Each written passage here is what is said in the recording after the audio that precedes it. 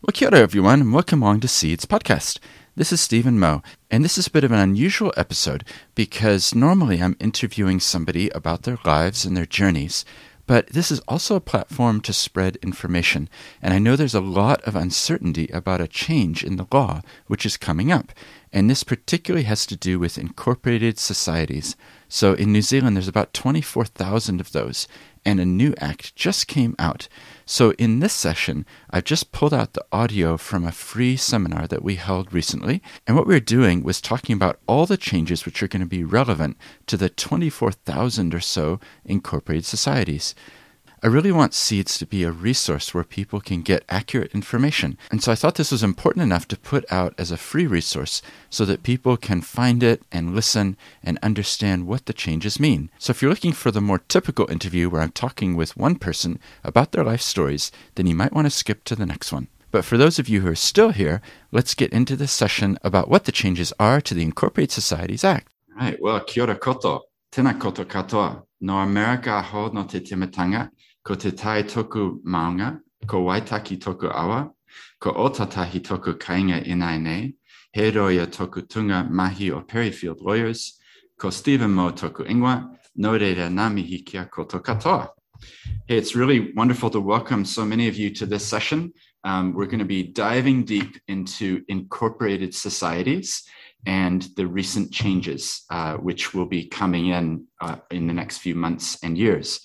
We're glad that there's been such a good response. We are recording this, so I know some of you are watching this later. And to those who are watching later, welcome. And it's great to have you joining, even if it's not at this moment. So just a little bit of introduction. We're going to keep this fairly informal. Our purpose in doing this is to give you as much information as possible within about a 45-minute period. So we are going to be sharing some of the top 10 things that we've noticed that all incorporated societies will be affected by in the new act. And then we'll also be having some questions and answers. So you've all proven that you know how to use the chat function because we see all of the locations that you're in and what the weather is like there. So we'd encourage you to continue using it. As we're speaking, you might have a question that comes to mind. Feel free to drop it into the chat, and we'll do our best to be answering towards once we've had a chance to go through some of the presentation and the content. So just before we get it underway there, my name's Stephen Moe, and I'm a partner in a law firm called Perryfield Lawyers. We're based in Ōtautahi, Christchurch, but I really view it as a base because we're supporting clients across the whole country. So I'm often in Wellington, Auckland, Queenstown, traveling quite a lot. And I think that's the beauty of a small country is that you can be based in one place, but be active everywhere. So our law firm has about 75 people, so we've got quite a good base of experts, and we in our purpose-driven impact team have a real focus on not-for-profits and charities. So towards the end, we'll explain a little bit about what we do, but we try to put out free guides and information and hold sessions like this to hopefully empower the sector to know a bit more about what are the key changes, what do we need to know, not just incorporated societies, but more generally as well. So we host monthly impact calls, gathering people together so that they're able to learn more about what's going on across the country. And in the chat, we are going to be putting some links. So Sophie, who's sitting beside me, also has a computer, but she's going to be adding some links as we talk. So that's a bit about me. I've practiced for 20 years and I have an accent, but don't believe accents because I actually grew up in Christchurch. This is where I was from, and I've lived overseas in 6 different countries as well, but now really focused on New Zealand and the impact sector or purpose-driven organizations. And I'm joined today, I'm really lucky to have Sophie here. So Sophie, do you want to come into the screen there? And we're going to be tag teaming. Sophie Tremuan works in our team. And so when we go through the list, I'll be doing one and she'll be doing another, and we'll kind of go back and forth in a minute. So it's great to see the interest in this topic. As we know, the Incorporated Societies Act 2022 has been a long time coming, right? It's actually really interesting to think about history. And if you go back far enough, the first legislation which had to do with this area was an act which was called the Unclassified Societies Registration Act of 1895. And of course, I've got it here, right here. You can see the old style of all of the font and the logos. And let's see, how long was it? 1 page, 2 page, 3 pages. There's 18 sections. So it's extremely short. That contrasts with the current act, which has 270 sections. So there's been quite a lot of change. So the 1895 Act, then there was another act, which is the current one, which is the Incorporated Societies Act 1908. And I can guarantee none of us on the call were alive then. So there has been a lot of change in New Zealand since 1908. That's more than 110 years ago.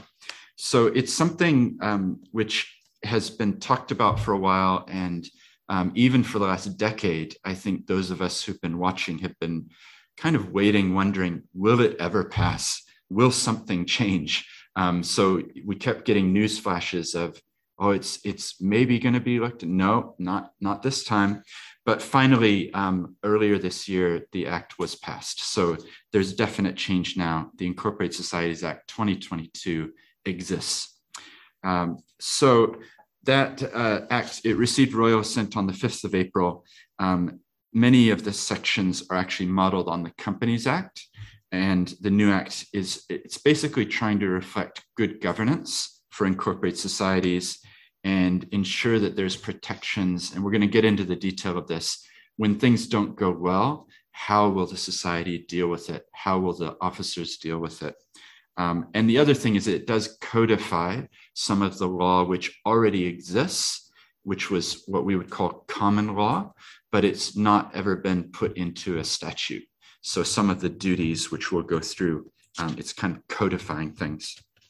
So the hope is that the act will bring things up to date into the modern era. So the basic question is, I'm not sure actually how many of you are incorporated societies or represent them. I know there's a few people who are advisors. Some of you are from incorporated societies. But the fascinating thing is that every incorporated society will be impacted. So change is coming. I should say we're going to send some follow-up notes after this session as well. So I'm speaking to you from some slides and things which we will share afterwards. So and there's more than 23,000 incorporated societies registered, and they are all going to need to re-register by the transition date. And that's going to be the later of the 1st of December, 2025. So I think it's probably going to be that date, or 2.5 years, 2.5 years after some other provisions come into force, which will probably be later this year. So once it's fully in effect, the applications for incorporation as a society won't be made under the old act, the 1908 Act. They'll be made under the new act. It actually raises an interesting point, like, what about societies setting up right now? Is it the old act? Is it the new act? It's actually the old act, at least for now. So we just recently helped one maybe 2 weeks ago, which was registered as an incorporated society. And what we did to try to, as much as possible, future-proof it, was to actually build in all the bits from the new act, but we registered it under the old act, and it went through without any trouble. But we were referring to the new act so that hopefully there won't be much updating that's needed.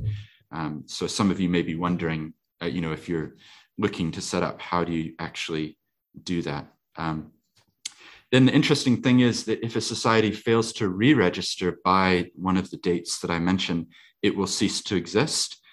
There will be powers to restore them in certain situations, because I'm pretty sure that a lot of incorporated societies operate on volunteer power, and it may just completely go over the heads of a lot of people that they even need to do anything. So the fact that you're on this call is showing a lot of proactivity on your behalf. So yeah, there will be transitional time frames for that sort of thing to happen. And Sophie is putting into the chat some links to some details on the timing of the new act, where we're trying to outline what does it actually mean practically. So what we thought we'd do, and we're really keen actually to hear your questions. Like, we can go theoretically talking about this or that, but we'd love to ground this session in what your questions are. So do write in the chat if you've got questions as we're going through our top 10 things that we think you should know. And then I think towards the end, we will ask if anybody wants to. If you don't want to type it in, that's fine. We'll get you to come off of the video, muting, and then you can actually ask the question. The one thing that I have to say is that we may not know the answer. So lawyers never like to admit that, but it's the truth. And so if you ask a question and we don't know the answer, it doesn't mean there isn't an answer. It just means that we'll have to do a little bit of research. But we actually want to be asked the hard questions because we want to find the answers. And so if you do ask a question and we don't know, we promise that we will find out, and then we will contact you and let you know what the guidance would be or the answer would be. So I can answer the first question actually in the chat. Does this also affect charitable trusts? The answer is no, because charitable trusts are charitable trusts. So people get confused sometimes as to which regime they fall under. Charitable trusts are registered with Charity Services under the Charities Act 2005, whereas incorporated societies, they're dealt with in a different bit of legislation, which is the Incorporated Societies Act. Then they register as charities the same way charitable trusts do with Charity Services. So it's like a two-stage process. It's like, what type of entity are you? Incorporated Society, Incorporated Societies Act. Company, Companies Act. Charitable Trust, Trusts Act. And then once you've got your type of entity sorted, then you go to apply to become a charity. So hopefully that's clear. So we're going to run through the top 10. I'm going to do the first one, and then Sophie will talk through the second one. And the first one is that new rules are required. So this is actually really, probably if you take nothing else away, you're going to have to re-register and you're going to need some new rules. Now, I view this as an opportunity rather than an administrative workload. Oh no, because the reality is that many incorporated societies, when they were set up, it was 1972, it was 1984, maybe even earlier. And I can guarantee you that the rules that they were set up with are likely to be outdated. And when I say that, I'm also meaning, are the rules even reflective of current practice that the society is even doing now? So I think this is an important point, because if you view it as an opportunity, then it doesn't become a big administrative task. It actually becomes an opportunity to update and reflect actual reality. Like, this is how we actually act. I know what the rule says, and I know what it says about the provisions for calling a meeting, but we have never done that. We act on a completely different basis. So the point is, it's a chance to actually reflect reality for your incorporated society. But number two, it's a chance to update and hopefully bring in better provisions which reflect the new act and which actually are best practice from a governance perspective. Because that's one of the main aims of this act, is to really improve governance in incorporated societies. After we go through the top 10, I'm going to be giving you my take on whether incorporated societies are actually the best legal vehicle to be using. I was really lucky. There's someone named Craig Fisher who's actually on this call, and we've been brainstorming. He's an expert in this area as well. And so we wrote an article about this topic.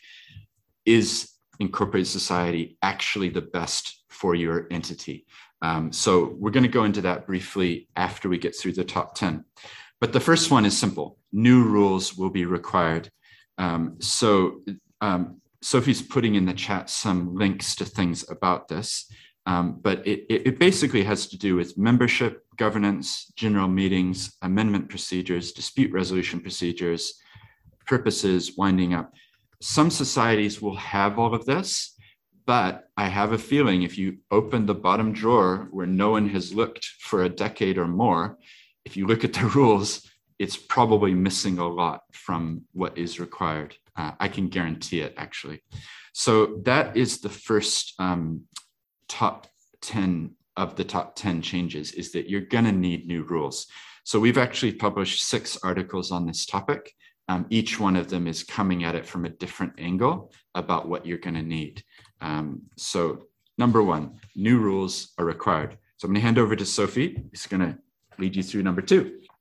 Awesome. So the second change to consider is that a committee is now required under the new Act. So the 1908 Act, it didn't actually require a society to have a committee. They only needed officers. Whereas under the new Act, a society needs to have a committee, which includes 3 or more qualified officers. Now, the new Act also sets out who an officer is and what makes them qualified to be an officer.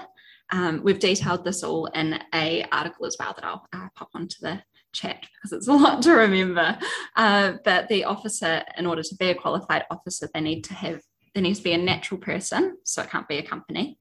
They need to have consented to being an officer as well. So nobody can be, I guess, forced into the position of being an officer. They actually have to agree to doing it. And they have to be certified. They have to have certified that they are not disqualified under the new Act to be an officer. So there's a long list of these disqualifications, but they are very similar to disqualifications in legislation that regulates other entities. So it's nothing out of the ordinary there. And I will pop an article that we've done on that. But the key takeaway from that is that every society will need a committee, and that committee will need to be made up of 3 or more qualified officers. That's great. Hand back over to Stephen. Perfect. Thank you. So that was number 2. And I got a direct message chat in there that wouldn't have been to everybody, asking about when you are adopting new rules, can you refer to the new Act or do you have to refer to the old one? When we did it, we just took a practical perspective, which is in a few months, it's all going to be under the new Act. So we just went ahead and referred to the new Act, and that went through without any issue with the application. So that's the answer to the person who put that in. Number 3 is officers' duties. So this is an interesting topic, governance, officers' duties. The new Act, it actually is mainly codifying the existing common law. So that's kind of lawyer speak for these were duties that already existed, but they weren't written down in a logical sort of number 1, number 2, number 3 way. So these can be found in the new Act. If you go to sections 54 to 61, that's where the new provisions are. And it really is talking about the duties that are owed to the incorporated society.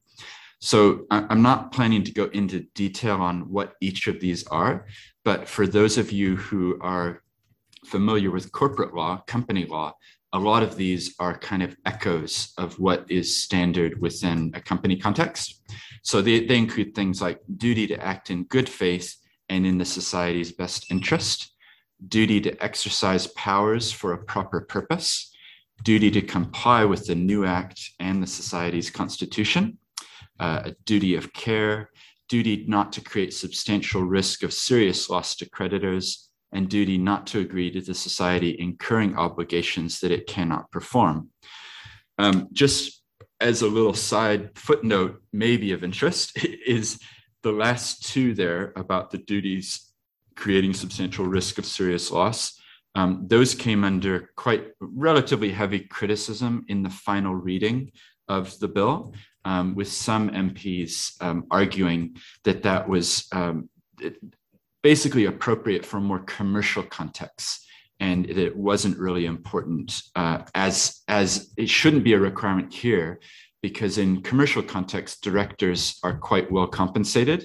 And I'm sure if you're on the call, you can probably agree, incorporated societies generally are operating on a volunteer basis. So the point that the MPs were making who disagreed with including this is that it was probably more appropriate for commercial rather than this more of a voluntary, incorporate societies context. However, they've been adopted, and when people were responding to those criticisms, I think they did say, we will review this, we'll see how it goes, So anyway, the point is there are now officers' duties, which are clearly set out. And I actually think this is another opportunity, like rather than a negative thing. Many people sign up to support charities and to support in different ways, but don't often consider the fact that they are actually taking on real roles. They're acting from motives of the heart, but actually they are potentially taking on liability by becoming an officer. So I think it's helpful to at least set out what are the duties so that people are clear. They understand they, need to act in good faith. They need to exercise powers for a proper purpose. It should hopefully be a reminder for people about what the duties are. And then when new people are coming in, it will be a tool to say, well, here's what you have to do. Here's the standard. Because my own hope is that over time, the standard of governance within voluntary groups, charities, will continue to increase and we will get even better outcomes. So that's number 3. I'm going to hand over for number 4. Thanks, Stephen. So the fourth change we want to talk about is the changes to membership. So under the old Act, a society needed 15 members in order to register, and now that's actually been dropped to 10, which is great for smaller societies. But what's also important to be aware of is that it's a continuous minimum requirement. So society will always need to have at least 10 members under the new Act, which will be very important for smaller societies to keep an eye on. Under both Acts, a body corporate is still treated as being 3 members for the purpose of counting the number of members in the society. So that's a positive as well. But yeah, it's very important for smaller societies to keep an eye on the 10 membership minimum. And the registrar may give notice and if a society drops below that 10 members to increase their membership. And then there's provisions for how the registrar will then deal with that society if they stay below the 10 membership minimum. Mm. The new Act also introduces a requirement for members to consent to being a member and for the society to keep a register of members with details such as the name of the member, their last known contact details, and the date they became a member as well.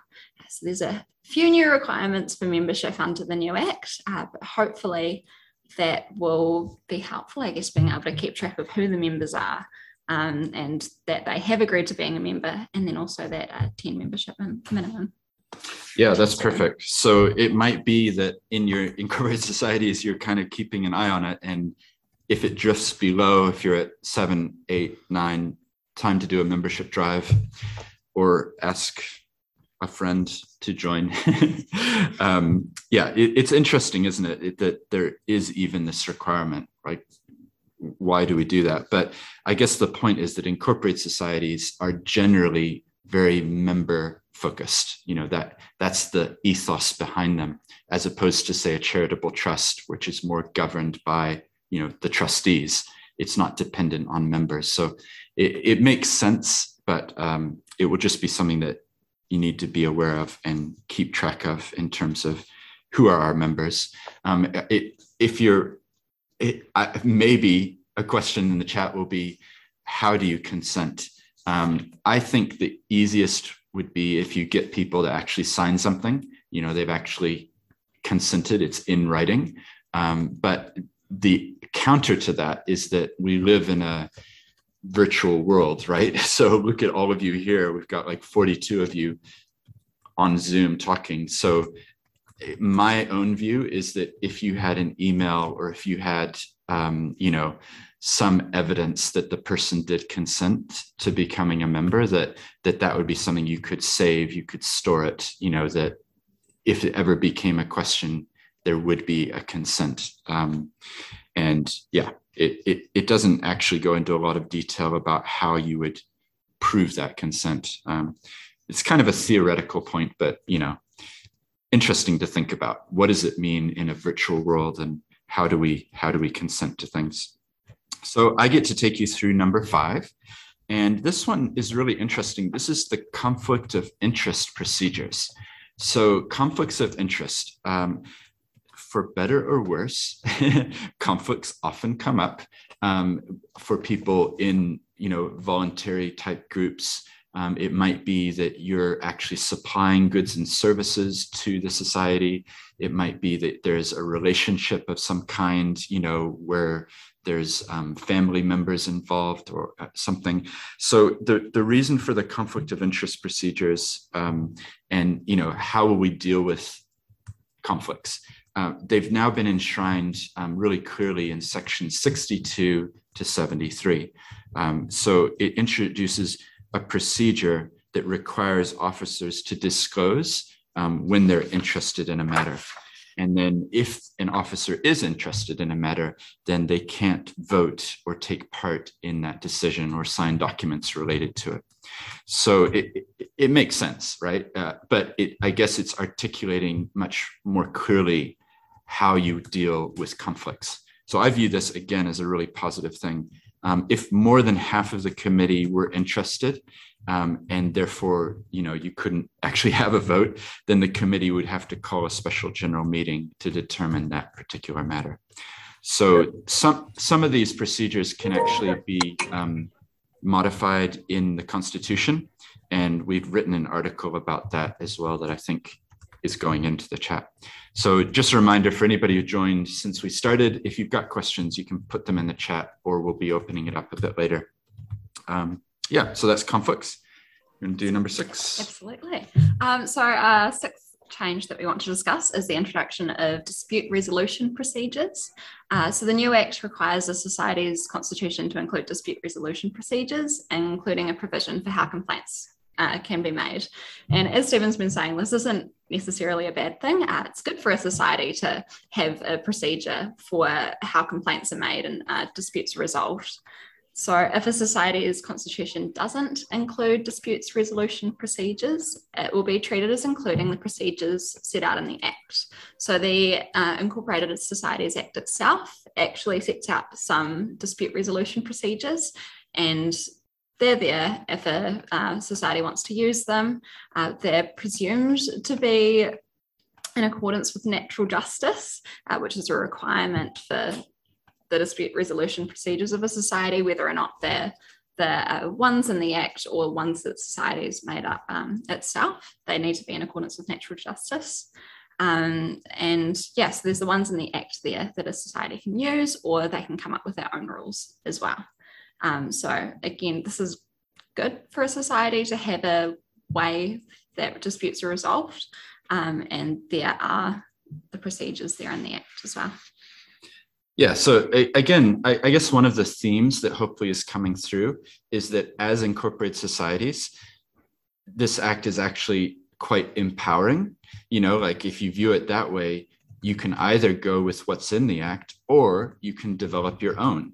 And so you might have a specific way, as a group, of how you're going to deal with things. And that's fine. That's allowed. You just have to clearly set it out and make it clear what it is that applies. And if you don't do that, then the Act applies. So we've been working quite a lot with incorporated societies who are obviously needing to transition and developing causes that we think will address each of these requirements, so that you'll be able to continue on with a lot of what you had in your former rules, because nobody wants to throw away everything, but then going through and picking out the bits where you need to drop in this clause to amend the new Act provisions, or amend this over here, or provide for officers. And, so I guess the point is you can tweak things, you can customize them, rather than feeling like, oh, it's all a bit much. And hopefully, if you did have, a discussion together, you'd say, well, actually, we want to deal with dispute resolution in this way. So you're allowed to do that. Number 7, and like I've said, I'll be sending out the slides later. So don't worry, there will be more content that follows up this, but also we're hopeful that the links that we're putting in the chat, hopefully that's also answering questions in detail on specific points. So the financial reporting side, Part 3, Subpart 7 of the new Act does introduce these accounting standards where the incorporated society will need to prepare financial statements according to the standards that suit the size of their society. So it's probably not teaching any of you anything you don't know, is that there's different standards required depending on the size, how many funds are coming through. So the Act is explicit as to the standard for what are called small societies, and that's less than 50,000. That's actually in the Act, isn't it? That figure of less than 50,000. So a small society, and again, I think they have in mind, this is really at the lower end in terms of it's all volunteers. There's not a huge amount of funds flowing through accounts. And a small society may prepare their financial statements according to generally accepted accounting practice, or a non-GAAP standard that applies for the purposes of Section 102 or the requirements set out in Section 104. So it is a little bit detailed, and I'll be honest, I'm not an accountant. So it's important to make sure that whenever you're getting advice, that you're making sure you're getting input from the right sources. So our input is mainly on the legal side in terms of what are the changes that need to be reflected. When it comes to, well, which standard are we, or how do we go about preparing, our reports, that's really something that some of my colleagues who I see on this call who work as accountants or as auditors, they're really the ones who can give the detailed advice there. So just a plug, always make sure you're getting advice from the right sources. And if you get one advisor who says that they do everything, just make sure you ask a lot of questions, because I never claim to know all there is to know about accounting sides. And I think most accountants I know would say, well, I actually don't know about all the legal sides. So you have to get input from both sides. Yep. So I think there's these standards. There's going to be requirements about the timing for filing. They have to complete financial statements for the balance date. Let's see, when is that? Within 6 months of the balance date. So that's the date specified in the Constitution. And they need to date and sign those financial statements on behalf of the society by 2 members of the committee. They have to give copies of those financial statements to the registrar for registration. So again, if you're interested in that topic, there's some good resources out there and you can dive deeper into it. Number 8. So the Law Commission, the 8th change that we want to talk about is amalgamation procedures, which are now available in the new Act. So the Law Commission noted this in its report on the old Act, that it didn't really have any restructuring options for societies.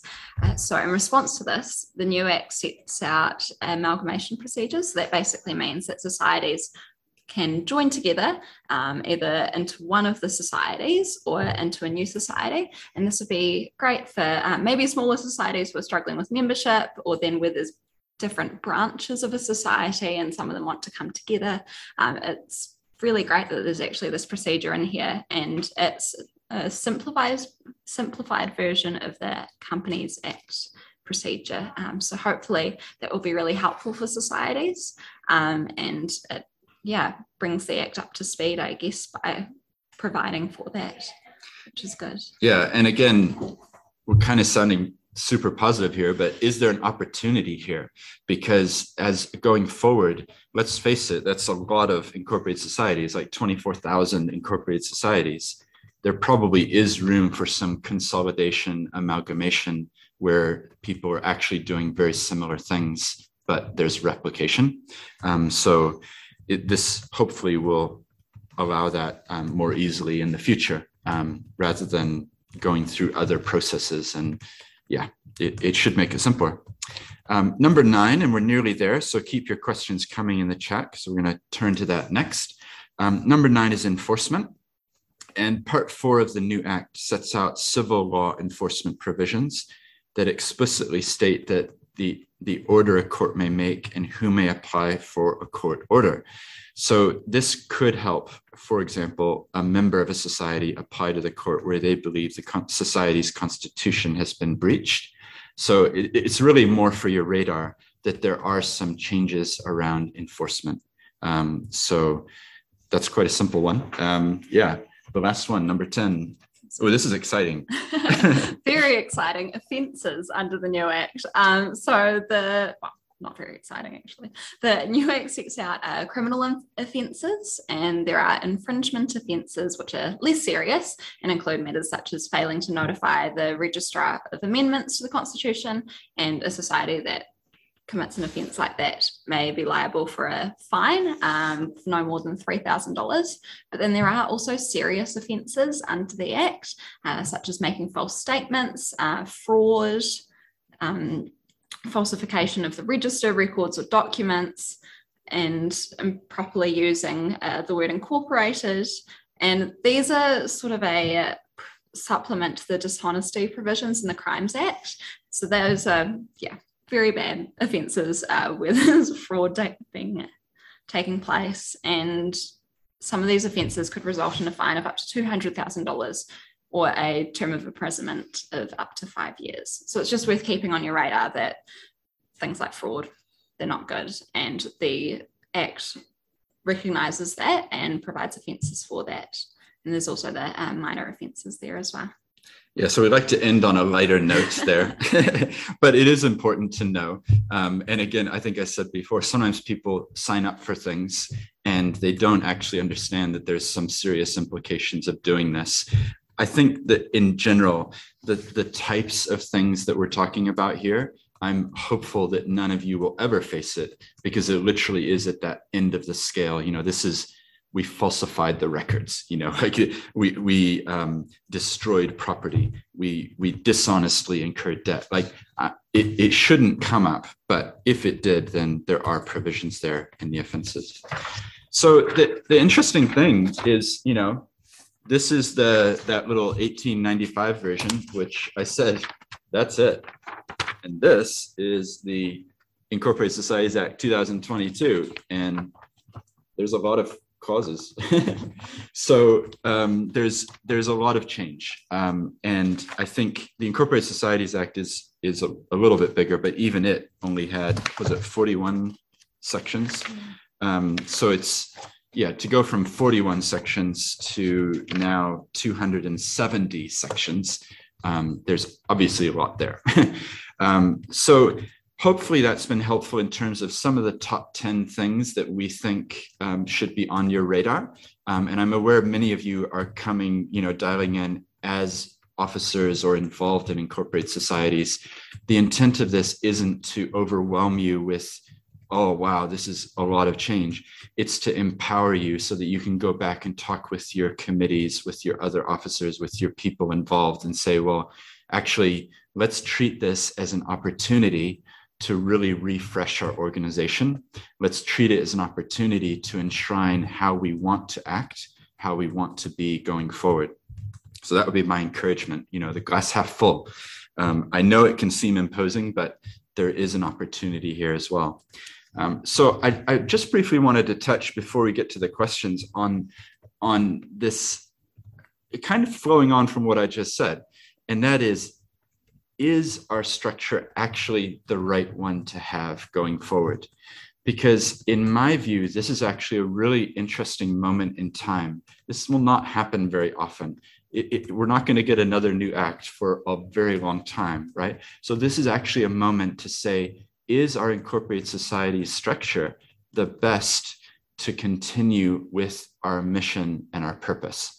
And the reason why I raised this, and we're going to be we may have put in the link to this note or article that I wrote with Craig Fisher for the Auckland District Law Society. So our question there, the title is the Incorporated Societies model right for your organization?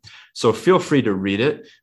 We were purposefully, and Craig's on the call, I think, so he can vouch for this, we're purposely asking hard questions. I think both of us, our intent in asking these hard questions is to hopefully help organizations to improve. We're not meaning it in a negative way or in a you're on the wrong pathway. It's more, what could we do so that we have the maximum impact and the maximum purpose being fulfilled? And so the reality is, for me, incorporated societies have many positives, but I also think they have negatives. So I have had situations where the president of the incorporated society calls me on a Friday and says, oh, hey, just letting you know, our AGM's tomorrow. I'll let you know on Monday how it goes. On Monday, I get a phone call. It's a different voice at the end of the line. And what's happened is that the previous committee has been rolled and they are gone.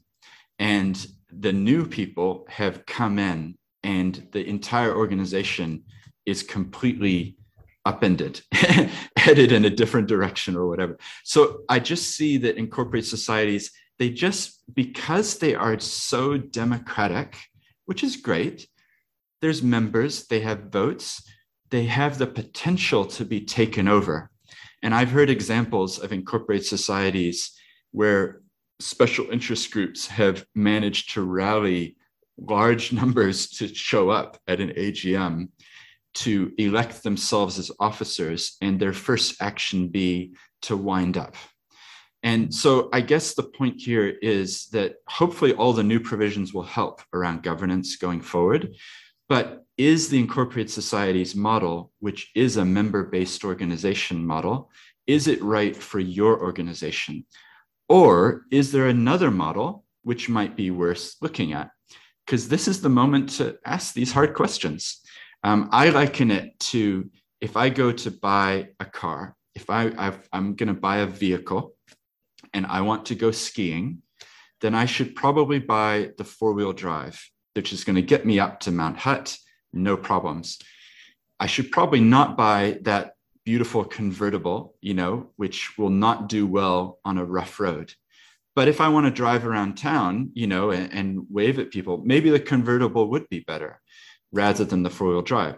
And it's the same way. We're talking about a vehicle, a legal vehicle, and it's always good to ask, is our legal vehicle the right one for the job? Is it appropriate and best for what we're doing? So I'm throwing this out as a challenge. Have a read of the article, reach out to Craig or I. We're always happy to talk about this stuff. What I would be saying is there another option? Number one, should we be a charitable trust? Charitable trusts, from my perspective, they're very simple. There's easy governance. You make decisions, you get on with the work. You don't have to worry about annual general meetings and the politics of elections. And so that's a viable option to consider. The other option could be a charitable company. And people sometimes get surprised that you can have a company which is a charity, but it's definitely possible. I think in the last year, our team has helped set up probably about 40 or 50 different charities, and many of them have been charitable companies. So the key is that charitable companies have to have constitutions which enshrine the fact that there will be no private gain to individuals. What happens on winding up? All the assets go to charity, and there's payments have to be very strictly monitored and controlled so that there's no large amounts going to individuals. But if you can do those things, and it's relatively straightforward, you can have a constitution for a company, you can register as a charitable company.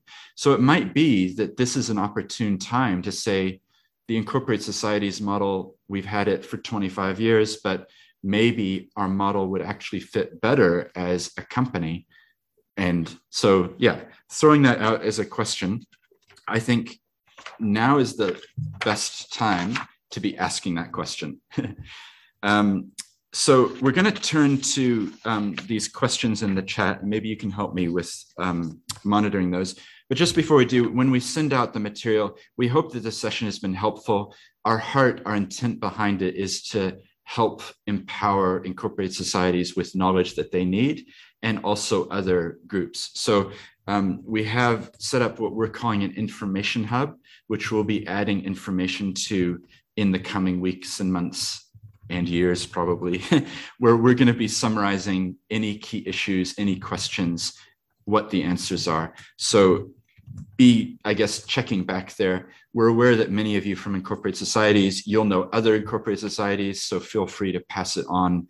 Our hope is that that will become an information hub that across the country, people are going, oh, what about governance? Well, let's have a look. Oh, what about this? That's the intent behind it. And then the other thing that I will forget to do if I don't do it right now is that we've done this book, The Charities in New Zealand, a Legal Handbook. So that's covering how to set them up, what governance is, how to operate. We've actually done a specific one just for churches, which have unique aspects to what they need to think about. We've done another thing, which is called Social Enterprises in New Zealand, a Legal Handbook, which is looking at how can we get profit and purpose combining to actually take the mission forward. And then we've done this Startups Legal Toolkit, which is looking at just startups more generally. And then the last thing to share is this little book of essays about the future of business, which came out a few months ago. And this is just a free download. We'll put it in the email that comes out afterwards. But it's a bunch of essays about what could business be in the future. So hopefully it just gives the impression we're trying to resource and empower the sector in a variety of different ways. So we're going to turn now and run through questions. We've got a couple minutes left. Well, I do hope you enjoyed that session about the Incorporated Societies Act. For those of you who made it this far, I'm assuming that this is relevant to you. So if it is, make sure to reach out because we're always putting out new material that we think will help people. And we're also willing to talk to you if you have questions. Check out the show note for the link to where you can get more information. Until next time.